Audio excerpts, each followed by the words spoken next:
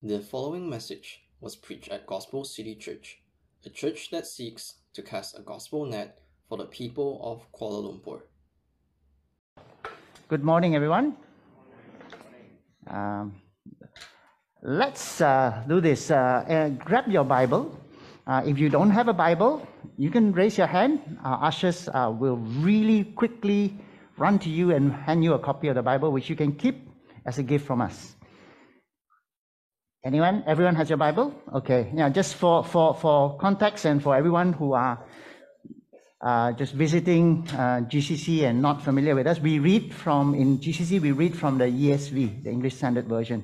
All right. So if you have an electronic Bible, switch to the ESV. You will be able to follow the verses in unison with the rest of the congregation. Okay. Good morning. Let's. Yes. Oh, yeah. I was told to remove this. Thank you. It'd be awkward to remove it halfway, and then you will decide to keep it on the whole time. Okay. Today, let's open your Bible to Ephesians chapter 6. We are going to read verse 1 to 4. We'll read, pray, and then we will move on with the message. Ephesians chapter 6, verse 1 to 4. Children, obey your parents in the Lord, for this is right. Honor your father and mother. This is the first commandment with a promise, that it may go well with you and that you may live long in the land. Fathers, do not provoke your children to anger, but bring them up in the discipline and instruction of the Lord. 4 verses. Let us pray. Father, we ask you come and prepare our hearts. Our ears can hear, but our hearts need to hear. Lord, as David prays for you to grant us a heart of flesh, Lord, mold our heart to open up, to listen, the ears of our heart, to listen and to understand your instructions for us today. We pray in Jesus' name. Amen. Now, in our sermon series on Ephesians so far, we've learned that chapter 1 to 3 are Paul's outlining of what God has done to save his people and create a new people, a new society made out of Jews and Gentiles. We also learned so far in that chapter 4 and 5, which we have covered in the last couple of weeks, are Paul's instructions on how the church should live in light of their new position in Christ. We continue today into chapter 6 and we'll run the next few weeks to conclusion of the entire book of Ephesians.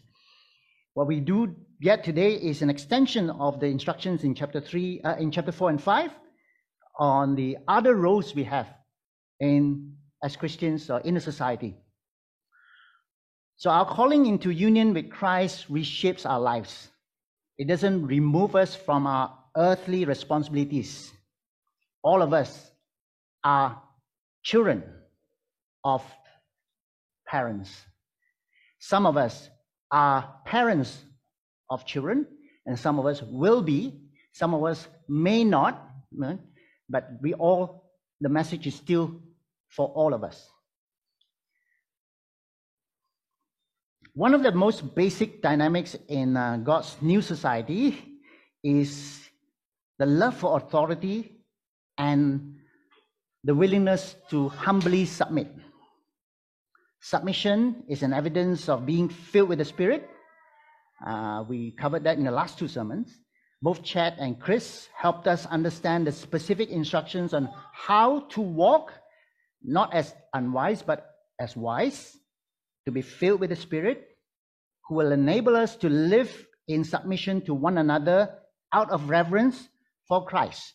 We submit to one another out of reverence for Christ, not because the person deserves our submission. It is an obedient response to our calling as a new creation in Christ.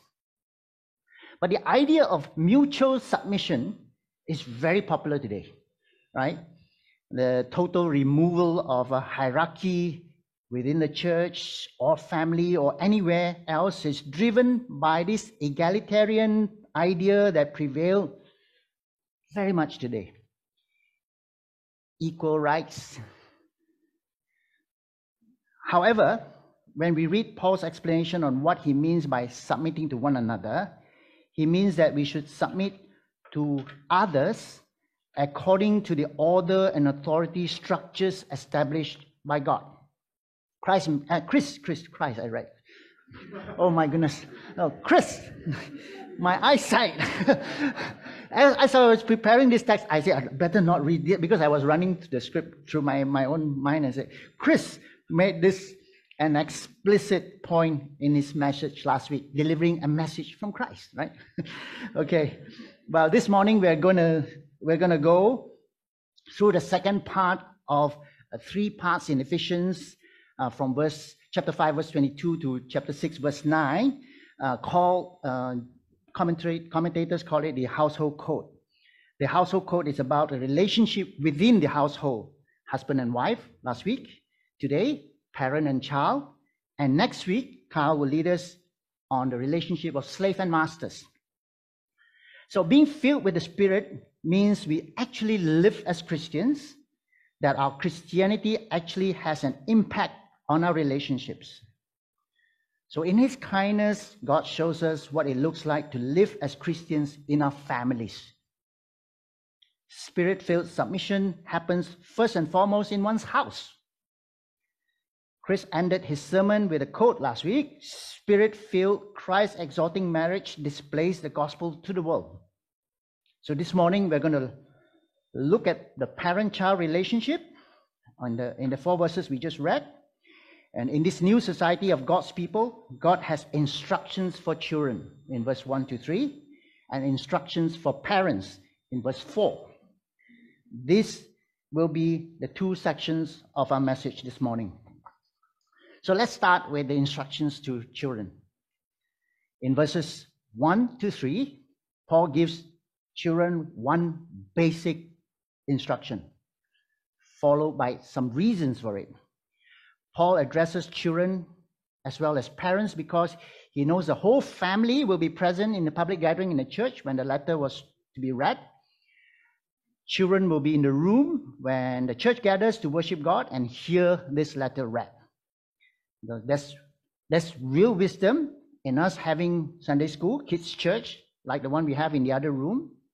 But children, as soon as possible, should be in worship and hearing the word taught.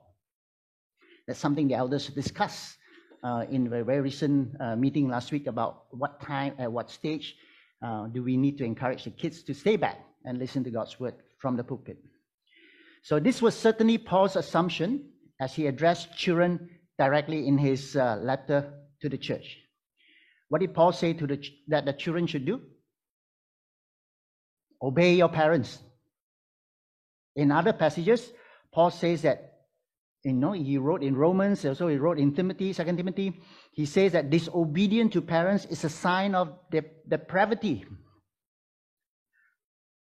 and a sign of evil of the last days. So that's really contrasting, right? So our society's tolerance of disobedience among children, even in church and often in family, is a sign, possible sign of a quick spiral downward. Paul gave 3 grounds, 3 reasons for the obedience of children in a Christian home. Again, quick, helpful reminder, the letter of Ephesians was written to Christians. Everyone who listened to the message were believers, and the message is for Christians. We will deal with it. What if you were in a Christian, you're a child, in a family that your parents are not Christian, there are different ways of dealing with it. But specifically, if you're a Christian, the message is for you. Paul gave 3 grounds for the obedience of children in Christian home. To obey because of nature, 1. Obey because of the law, and obey because of the gospel. So obey because of nature. The first reason is nature, of natural law. Or because it's the way God created things to work. This is found in the phrase, "for this is right," in verse 1. There doesn't necessarily need to be a special revelation for us to know that this is right. The principles of what is right, children obeying their parents, isn't confined to Christianity.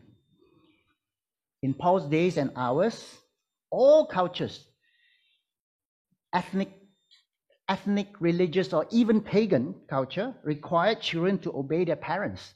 It is the way children need to be brought out of safety, protection, for them to survive, to live on.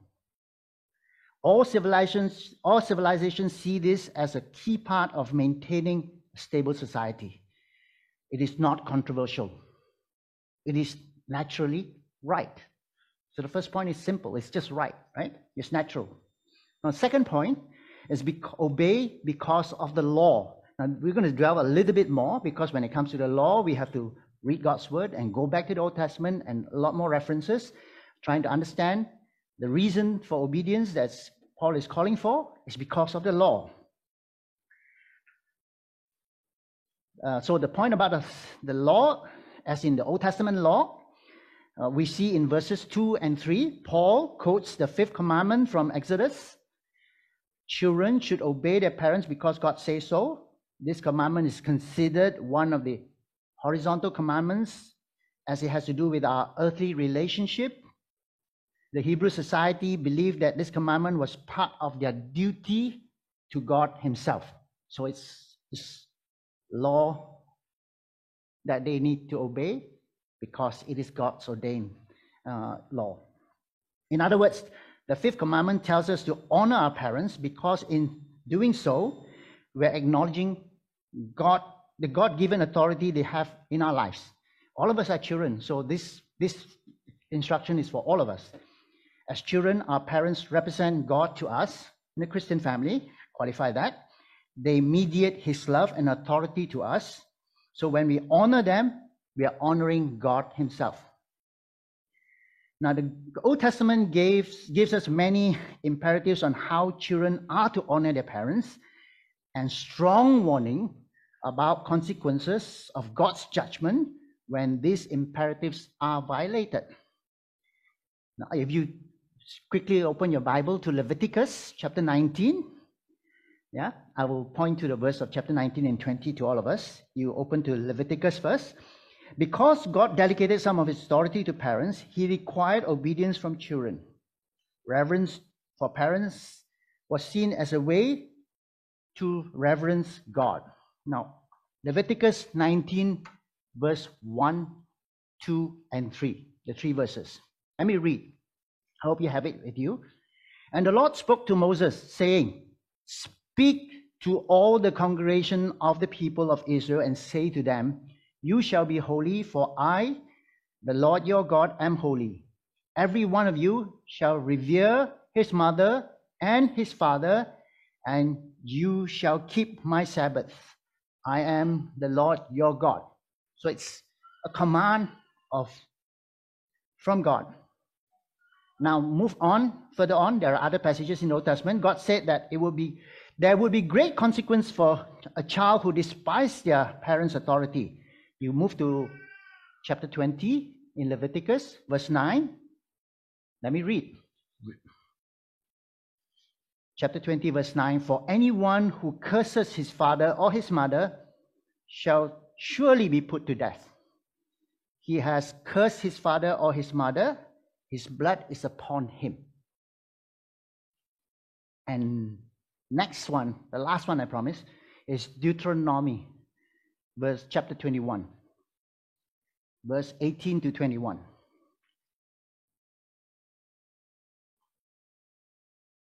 Because when it comes to understanding the law and instructions have consequence. A law, a requirement has consequence. And in the Old Testament, it's recorded in Deuteronomy chapter 21, verse 18 to 21. "If a man has a stubborn and rebellious son who will not obey the voice of his father or the voice of his mother, and though they discipline him, will not listen to them, then his father and his mother shall take hold of him and bring him out to the elders of his city at the gate of the place where he lives. And they shall say to the elders of his city, this our son is stubborn and rebellious. He will not obey our voice. He is a glutton and a drunkard. Then all the men of the city shall stone him to death with stones. So you shall purge the evil from your midst, and all Israel shall hear and fear. Now, Paul, no doubt, when he was writing to Ephesians, based his teachings on the Old Testament. In verse 3, he quoted the Mosaic law, but instead of focusing on the warnings in scriptures, he presented God's command with a promise. So he was shifting. The warning was quite clear. People who understood the Old Testament understood this, but he was focusing the mind and the hearts of the Ephesian church with the promise rather than the threats that we just read. But I do not want to skip it, for the law has consequences, and it's stated in God's word for a purpose, for a reason.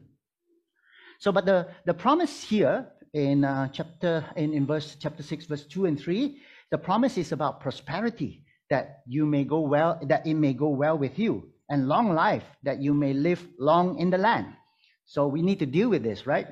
So in the Old Testament, God's blessings toward his people were closely tied to the promised land, about safety, security, health, harvest, and prosperity in general when they enter the promised land. But with the coming of Christ, things change for us as Christians.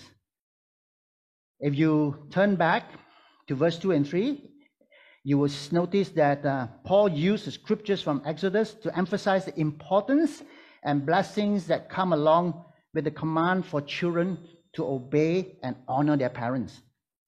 What does Paul mean when he says that children who obey their parents will live long in the land?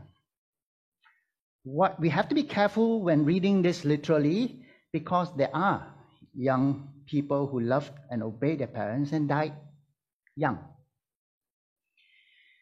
The context of this promise is important. All right, so the promise of long life in the land was given to the Israelites at a time they have yet to enter the promised land.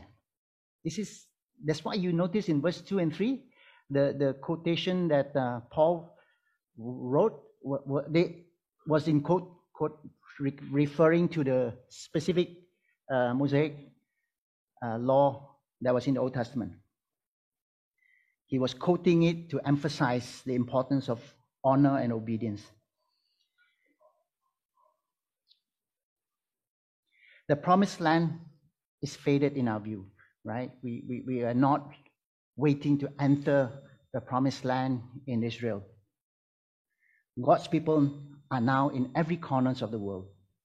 We are an international community of Gentiles, right? So we have to read in context verse 2 and 3 and understand John Stott in his reading Ephesians with John Stott, that he offers a way to interpret this.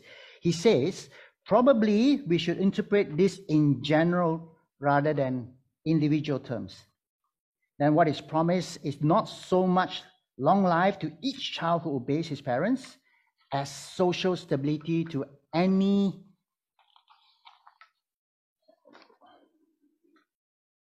wait, hang on.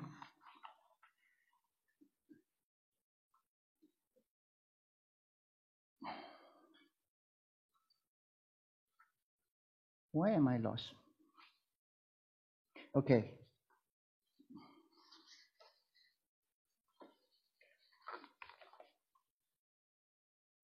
Okay.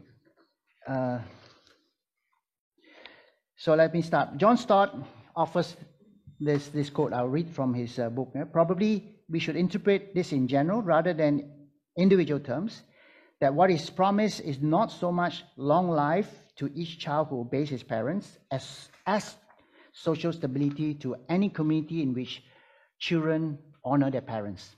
So certainly, he quotes, I quote from him, certainly a healthy society is inconceivable without a strong family life. Right. A culture where parental authority is respected is a culture of life and peace and blessings. A culture where parents are viewed with disdain or suspicion or contempt is a culture of strife, conflict, and unrest. So, however, we may not need to overgeneralize this promise, as John Stott was using it as a general term. Because what I want to focus on is the verse that we just read in Ephesians. Paul says to the children who obey their parents that it will go well with you, and that you will live long in the land. My focusing is not the living long. It's not focusing on going well, but the specific words were with you, and that you will live long in the land. So even though children who receive this letter are Gentiles, non-Jews, and the references were specific to the promised land, which is not relevant to them, it does not make this promise void or irrelevant to the new believing children, or to us for that matter. God doesn't make promises flippantly. It is safe to accept that there are blessings for children who honor their parents. That's the point I want us to focus on when we read these few verses. So, talking about obedience, should children obey all the time? First is the command to obey our parents unconditional. In other words, should we obey them no matter what? No, we shouldn't. Just as wives, Chris reminded us, shouldn't submit to a husband who is abusive or one who asks her to sin, so children should not obey parents who are asking them to sin.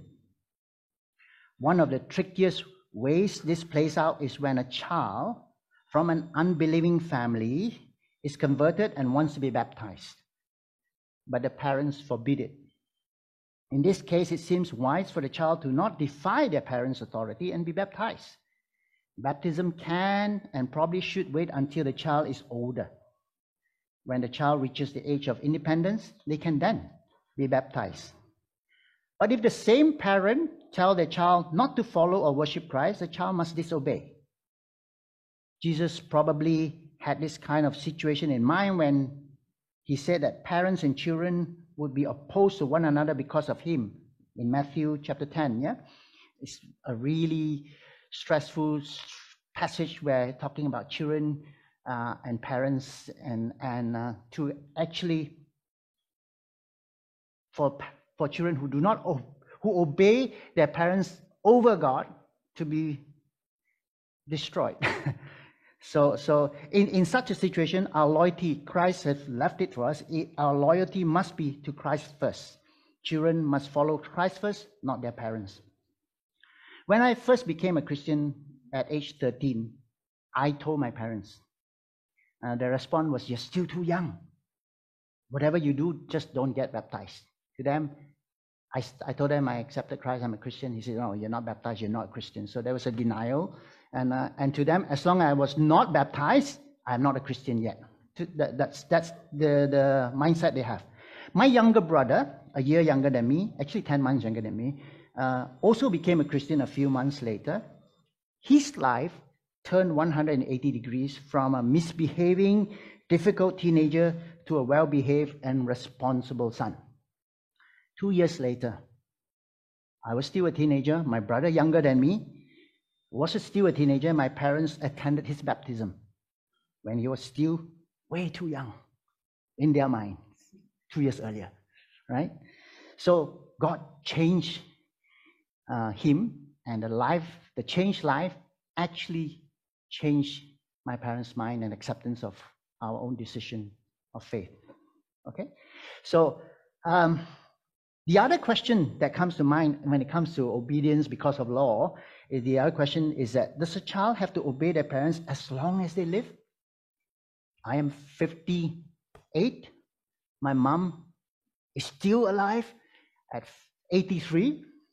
Am I still to obey her? Is Paul only talking about those who still live at home, children who are still living at home, or all children everywhere, no matter how old they are. There are some cultures that require children to obey their parents as long as the parents are alive. There are some. In many Western countries, children become adult legally at the age of 18. In Malaysia, the age is 21. Yeah. Normally, we say that children become, I would say, normally I would say children become adults when they have their own income and are financially independent of their parents. Right? But that independence, the question is that, are you free from the command to obey? Are you free from the command to honor? This verse does not address this question directly. However, since Paul refers to the raising of children in verse 4, it seems fair to say that there's an assumption here that children should obey their parents as long as they are under their care. You can be 18, 19, you're still under the parents' care, or 21, still under the parents' care, dependent on them. I think it should be using that as a principle, and rather than looking for an absolute 18 or 21, I'm adult today, I don't have to obey you tomorrow, right? But I think those who are of age should be given freedom to make a lot of their own decisions, but we need to be mindful of God's word while we are free to make decisions, but we need to still respect the house rules of the parents if we are living with them. So far, we focus on the command of obey, right? In addition, Paul actually says, honor your father and mother. This is the part that if you're like me, 58, my mom is 83, I don't believe I need to obey her, but I am definitely called to honor her. Right? We must not miss the first word in verse 2. Children are commanded to honor their parents, even when we are not under their authority, even if we don't live in their house, even we are not under obligation to obey them, even if we have our own families, my own children, but we are still obliged to honor our parents. Some of us adults struggle with this. Right? We assume we can live our lives completely independent of our parents. We may speak rudely of them, like we did when we were teenagers. We think that their ways are old-fashioned and outdated, cultural disconnect. Even disagreement on music can cause strife between children and parents. So we are hesitant to seek our parents for counsel, to listen carefully to their advice, or to really want to talk to them much at all. One of the most glaring ways we dishonor our parents these days is by failing to take care of them in their old age. I think many in this congregation are not at that stage yet, but we will be one day, right? Several months ago, I stood here, I preached a message from 1 Timothy, and I was able to go back to my own notes, and I'm going to quote from that piece of sermon notes. Our society views the elder parents as being a bother and inconvenience in our life plans. The Bible says that it pleases God when children and grandchildren practice piety by making some return to their parents in 1 Timothy chapter 5, verse 4. Even if an elderly parent must be put in a nursing facility, the children should not abandon them. Even if their minds no longer function properly, they still deserve their children's loving care and respect. So that's the quote from my old message, but I'll move on. There are no doubts there will be times when we simply cannot care for our parents anymore, and when they need specialized medical care. But there's no excuse why our mothers or fathers in assisted living centers do not have children visiting them. As Christians' children, I hope the message today will plant into your heart what God calls you to do, to honor your parents. You've got to remember their loneliness, despair, sadness, hopelessness is a result, in large, because of a failure to honor them and after they've doing hard work to take care of us.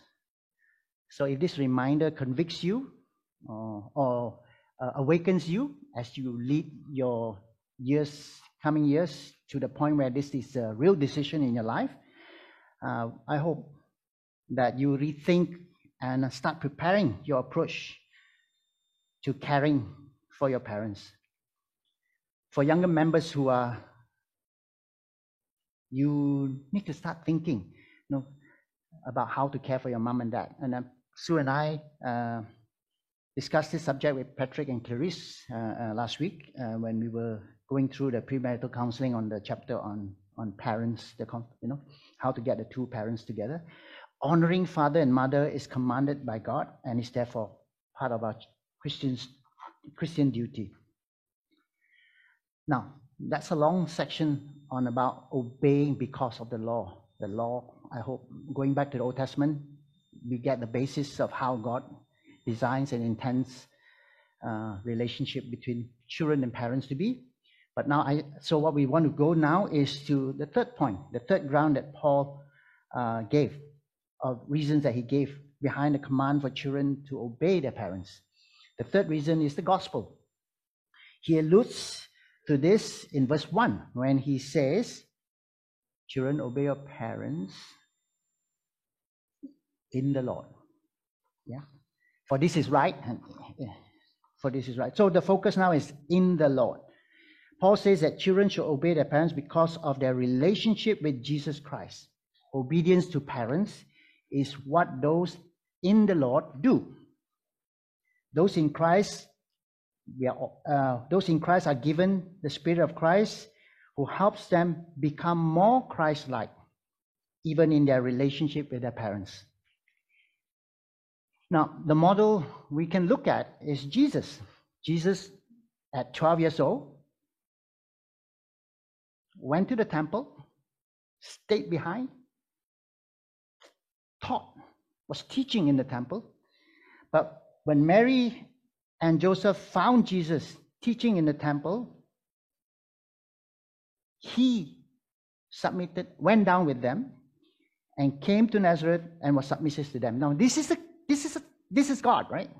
In the temple, have full knowledge and was teaching in the temple. But when his earthly parents came, Joseph and Mary, he followed them and was submissive to them. Children who know Jesus are called to obey their parents because they can be like Jesus, who obeyed his parents. So that's verse 1 to 3 for children. We move next to the instructions for parents. I am a parent. In verse 4, we see the instructions for parents. Though the verse is addressed to fathers, it applies to both parents. Paul said that children should obey their parents in plural in verse 1, and that both father and mother should be honored in verse 2. Now, moving to verse 4, he says fathers, right? But I want us to again rely on the Old Testament and God's word on what God expects when it comes to teaching. God calls children to obey and honor their parents, both father and mother, because they both exercise responsibility to raise, instruct, and teach their parents. It's not the exclusive duty or responsibility of the father. The mother is not excused from it. And so we go to Proverbs. Proverbs chapter 1, verse 8. Proverbs chapter 1, verse 8. Hear, my son, your father's instruction, and forsake not your mother's teachings. And Proverbs 6, verse 20, my son, keep your father's commandment and forsake not your mother's teaching. So while both parents clearly is expected to teach and raising their children, I think Paul addressed fathers specifically in verse 4 of Ephesians chapter 6, specifically to remind them that they have a special responsibility in the raising of their children. We learned last week that wives are to submit to their own husband own husband, yeah? Not to men, submit to their own husband in accordance to God's ordained order in the family. By God's design, it is the primary responsibility, not the sole responsibility of the father to administer discipline and instruction in the home. So teachings are the duty and that parents are called to, father and mother. But there is a primary accountability that God expects of fathers. Paul gives 2 rules to parents.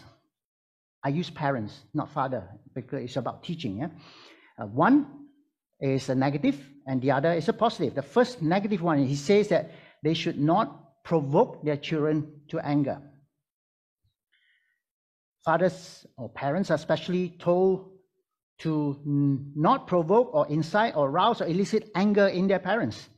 What does this mean? In our discussion on Monday, Chad raised an important question. Does it mean that we should avoid raising anger in our children at all costs and say yes to everything they want? That's the question and dilemma, right? Obviously, many things parents say to their children will make them angry. We have a sin nature that if I don't get my way, anger comes out quite easily, right? But avoiding children's anger at all costs is not a good parenting model. House rules, correction, and the discipline process are most likely going to cause a child to be angry. But this is not the same as a parent or father or mother who belittles their children in the process, right? This commands means that parents should not use excessively severe discipline, make unreasonably harsh demands, abuse their authority, be unfair, show favoritism, constantly nag, or humiliate their children. Now, behind Paul's command here is the recognition that children are persons in their own right. They are little people, made in the image of God, adopted as sons of God, just like you. So if you're a parent, I'm reminded that Adam is an adopted son of God, just as I am, and he is God's charge to me over the years that I have authority over him. And knowing and recognizing that design of order will help me refrain myself from provoking and belittling and humiliating him. Seeing my son and my children as creature in the image of God will set my heart to recognize and honor the commands that I was reading today. But that's what you are not to do. But there is a second command for parents, instructions. In the first, we are told what not to do. But now we look at the positive instructions of what they should do. What we who are, for those who are parents and those who are going to be parents, what you should do. What you should do is to bring them up in the discipline and instructions of the Lord. The verb bring them up is the same Greek word used last week when Chris talking about nourishing the husband who nourishes the wife, taking care of his body the way he should take care of wife as the way he takes care of his own body. It's the same Greek word. So the idea that it refers to tender, loving intention to raise a child. So being a strict tyrant isn't God's way, and it isn't going to work because it won't change the child's heart. There's no nourishment. It doesn't bring them up. But it does not negate discipline. Paul explicitly says that there should be discipline or training. The discipline is to be dispensed with the goal of nourishing the child to grow in the Lord. The instructions are to be given with the goal of directing the heart of the child to see the glory of God. Our children aren't going to grow into responsible, God-fearing adults if we take a hands-off approach. One of the most fundamental things that this means is that we must learn to say no and to answer, even though they're going to get angry. Yeah, we have to say no. Giving them everything they want and putting no boundaries around their lives is going to destroy them. So we go back to the Old Testament again for parenting principles. Proverbs, you have Proverbs open already. So let's listen to the wisdom of Solomon. In Proverbs chapter 13, verse 24, whoever spares the rod hates his son, but he who hates him is diligent to discipline him. Proverbs 23, verse 13 to 14, do not withhold discipline from a child. If you strike him with a rod, he will not die. If you strike him with the rod, you will save his soul from Sheol. And lastly, I'll read one more from Proverbs 29, 15 and 17. The rod and reproof give wisdom, but a child left to himself brings shame to his mother. Discipline your child.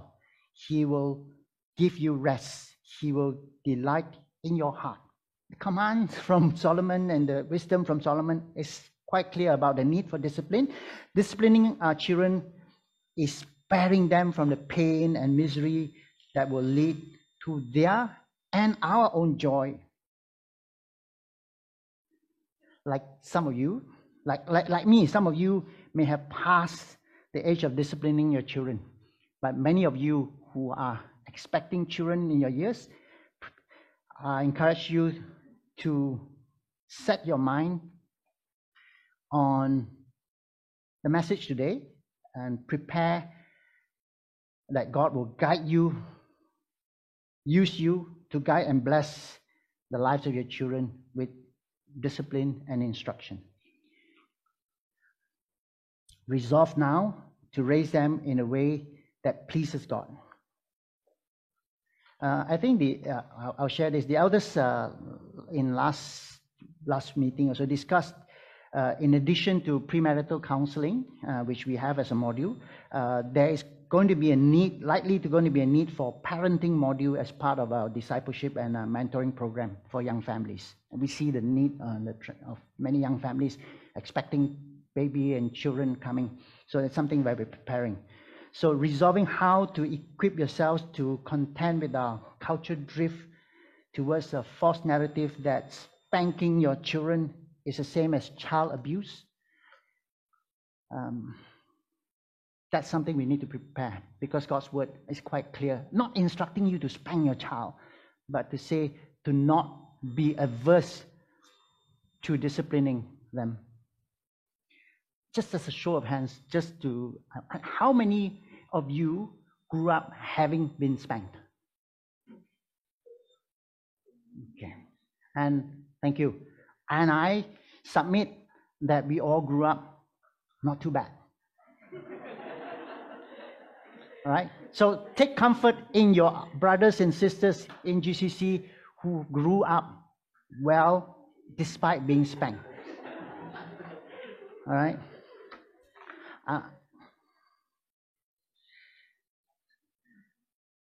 So we must teach our children about God, His word and His ways. We must help them see God's glory in every inch of the world. All discipline and instructions are to be of the Lord with a clear vision of God-centered living. I hope when you need to, called to spank or discipline your children, you do it with this heart attitude that you are directing them to see God. As we come to the end of our message today, can I encourage you to turn to Hebrews chapter 12? This is a passage of scripture that explains the reason and purpose for discipline. Hebrews chapter 12, verse 5 to 11. As I was preparing for this message, I found this passage to be really helpful to understand why God says discipline is necessary. Chapter 12, Hebrews, verse 5. Let me read 5 to 12. Yeah. And have you forgotten the exhortation that addresses you as sons? My son, do not regard lightly the discipline of the Lord, nor be weary when reproved by him. For the Lord disciplines the one he loves, and chastises every son whom he receives. It is for discipline that you have to endure. God is treating you as sons. For what son is there whom his father does not discipline? If you are left without discipline, in which all have participated, then you are illegitimate children and not sons. Besides this, we have had earthly fathers who disciplined us and who respected them.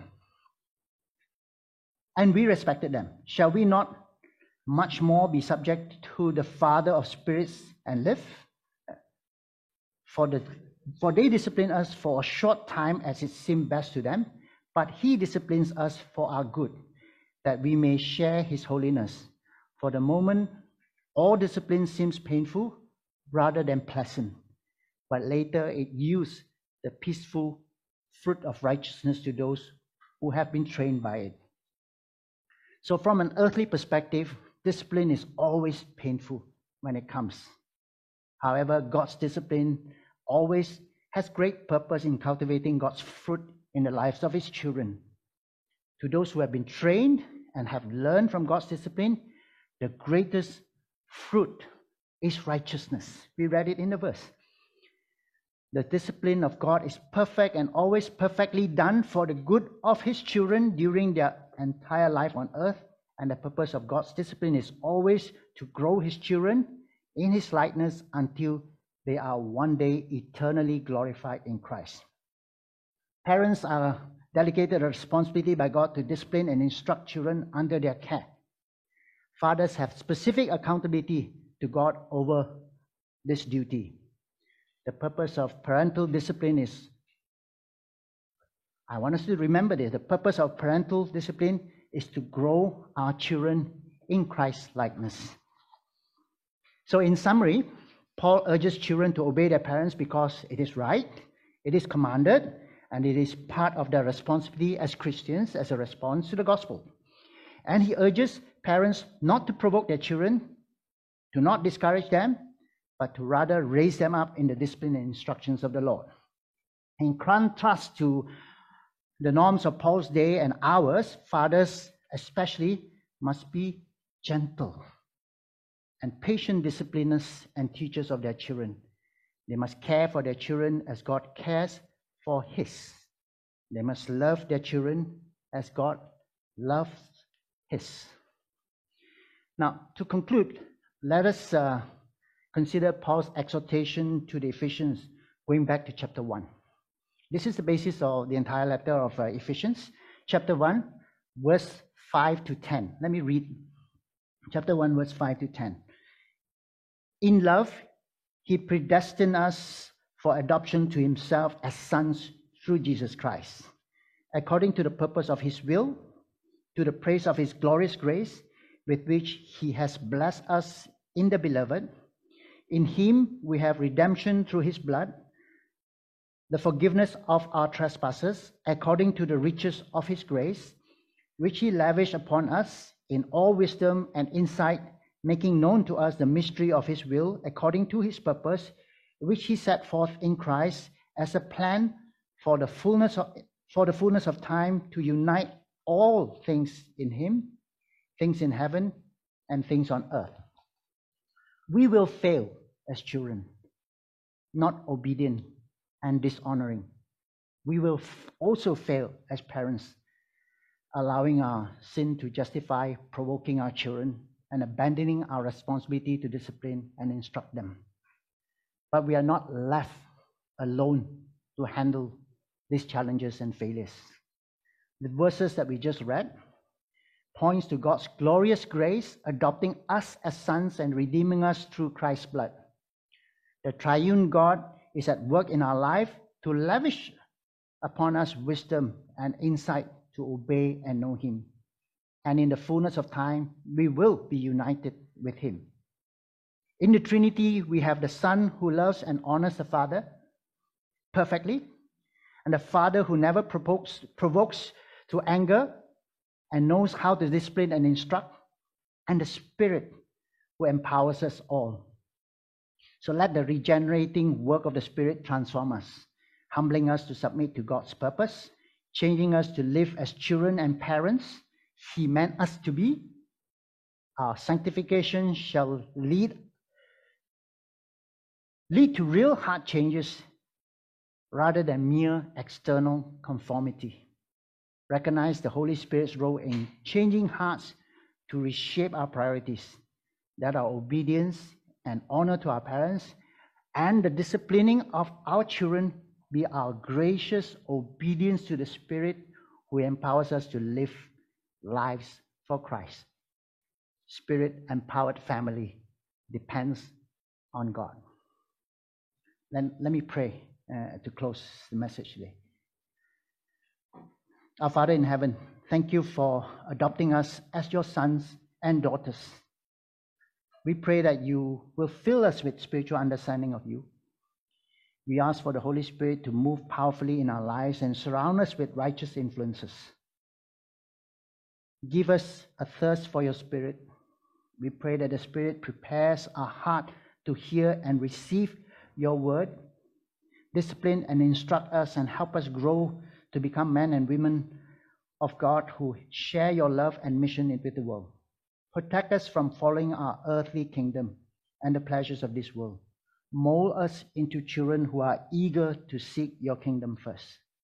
In Jesus' name, amen. Thank you for listening to this message.